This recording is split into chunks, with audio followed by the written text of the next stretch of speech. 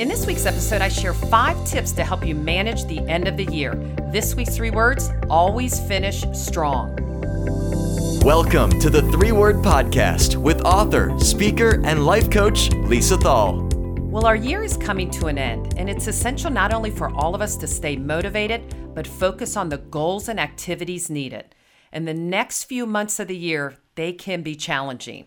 There's holiday distractions and what I call end-of-year fatigue. Many salespeople are wrapping their mind around finishing a year, yet also in the zone of how am I going to kickstart next year. But let's not let that stop you from achieving your sales targets today and finishing your year strong. So I'm going to share 5 tips and strategies, not only to help you stay on track, but dominate the end of the year.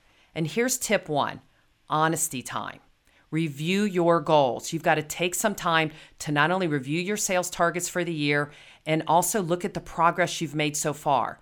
Look at which targets you've met, which ones are still achievable before the year ends, and where you might need to make adjustments. So doing this, it's going to give you a clear idea of what you need to focus on in the next 2 months.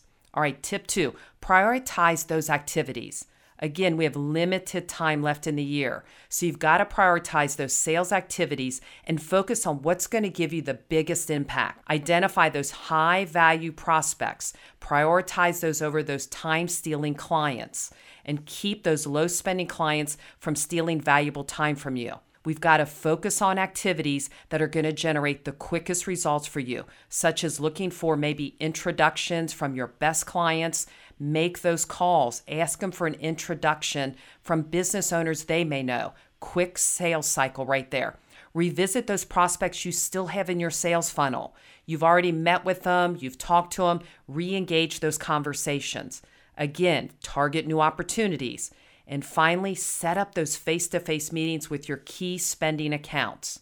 All right, tip 3, we've got to stay motivated and positive. See, these last few months of the year, again, they can be challenging. They can be mentally fatiguing. It can take a mental toll on each of you. So it's essential to stay motivated, stay positive, look at what you've achieved, surround yourself with other positive people and other sales members of your team. Maybe challenge them to join you in a daily challenge of making new calls, setting new face-to-face meetings. Make it fun and competitive. And something I want to encourage you to do is celebrate even those small successes along the way. Keep reminding yourself of the big picture and that you're making progress. All right, tip number 4, be creative and adaptable. So if you need to catch up on your desired results, it just might be time for you to try something new. So again, brainstorm with your manager, colleagues to develop new ideas to engage new prospects, to gain more from your current clients, and just be open-minded to experimenting with new approaches. Be willing to adapt if something isn't working. So, and tip number 5, relationships matter. Building those solid relationships with your prospects and clients is vital to sales success, especially at the end of the year. So take the time to connect with your prospects on a personal level, continuing to build rapport, follow up on those previous interactions, check in on their progress, and just see if anything's changed with their business. Again, building strong relationships will increase the likelihood of you closing more deals, not only this year, but next year. So again, the end of the year, yes, it can be challenging for us, but it also can be exciting.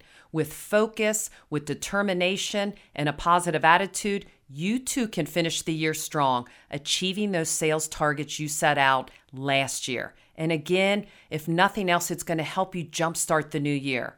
And remember, every conversation and sales does count. So keep pushing yourself forward and don't give up. Well, thank you so much for joining me this week. If you could do me a favor, if you think someone could benefit from this episode, I invite you to share it or rate it or subscribe for free wherever you get your favorite podcast. Find more episodes and get the book at 3wordmeetings.com.